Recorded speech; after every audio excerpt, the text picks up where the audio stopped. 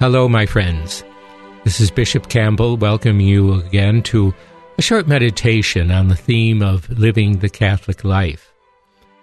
Whenever I celebrate the Feast of the Assumption of Mary into Heaven, as we did as a church this past Saturday, I know that the end of summer is very near. Ever since I was a child, there was a sense that that feast day marked the end of summer and the resumption of what we might call regular life. Obviously, I lived at a time when you spoke of a vacation and you always meant July and August. But the seasonal possession of the Feast of the Assumption places it very firmly, I think, in our natural cycle. Usually around the Feast of the Assumption, we used to begin to hear the cicadas announcing the coming of autumn. We began to notice that the time of daylight was getting shorter. We knew that within the house there was an intensity of what my mother and grandmother called putting up the products of summer. That is canning, making jam, storing fruits. And in fact, at that time, we lived according to the seasonality of many of the fruits and vegetables that we ate. And my mother was an expert at putting them up, at canning them, preserving them. The last item we did was pick the potatoes and put them in the bin in the fruit cellar. And that really announced that summer was good and properly over, because we usually went after the first frost to pick up the potatoes. But it was also, after August 15th, the preparation for a new school year. We would get our new books, pencils, pads, and we would realize that the last chance to celebrate a vacation was Labor Day, and we would begin again. Now, this year, because of the pandemic, I have no idea what the new school year is going to look like. We live in a very uncertain time, and we are out of joint even with natural cycles because of it. I doubt whether a great many people still put up fruits and vegetables. But there was always a sense of the richness and goodness of the summer, which would prepare us for the winter when we got down to some very serious thinking in a new school year, and I think just simply in our work.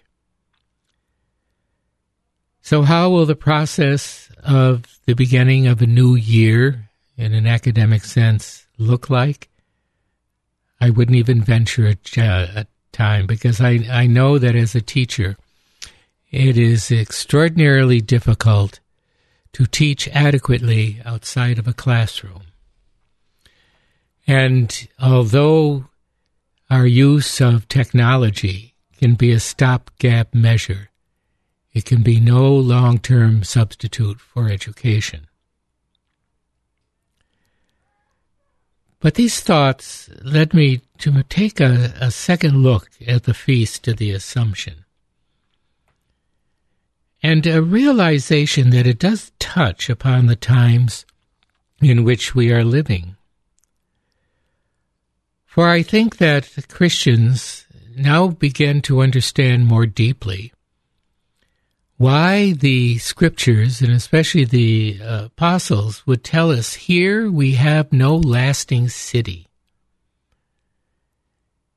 Obviously, in these uncertain times, we've seen so many rapid changes, we wonder sometimes what is lasting and what is not. In the Assumption, what we celebrate is both an end and a beginning. The earthly life of our Blessed Mother ended.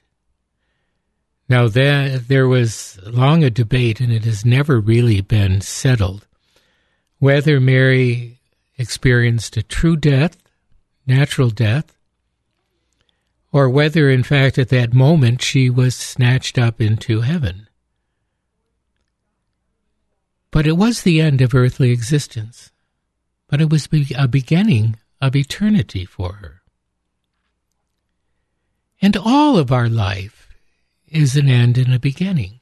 Even in the most difficult times, we come to realize that nothing that occurs in this earthly world is ever the end of the story, including death itself. And in the Assumption, we see in Mary the fulfillment of all of the promises of Christ. In Mary, sin was turned back in her Immaculate Conception, as it is in our baptism.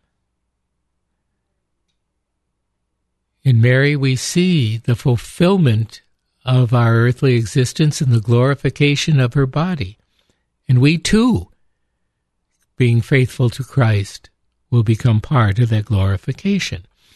So, in thinking of this at the end of this summer, it might be important to consider, maybe once again, but certainly more deeply, why we are here and where we are going.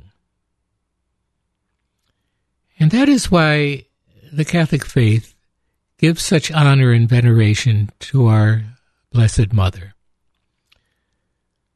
For in Mary we see not only the fulfillment of all of the promises of Christ, but we see Mary's willingness to accept all that Christ had called her to do, not because the promises would be fulfilled, but because she was going to be loyal to Christ and had faith in his word.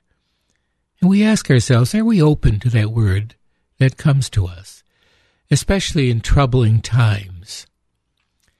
Do we hear Christ? Do we see him present? And do we trust him? We also see in Mary the true disciple. And we are called to imitate her faithfulness, her discipleship, in order to attain the fulfillment of the promises of Christ to ourselves. And of course, in times of difficulty, we often ask ourselves, where do we find a settled place upon which to stand secure? When everything seems to change so rapidly, the unexpected causes such extraordinary disruption. Where do we find that stable place on which to stand? Well, Mary took it in her utter trust and faith in God. And that realization that when she did the will of God, all would be well and life would be assured. I think in our own time, in our difficult time, it is really a moment for us to practice more intensely the virtues of our faith.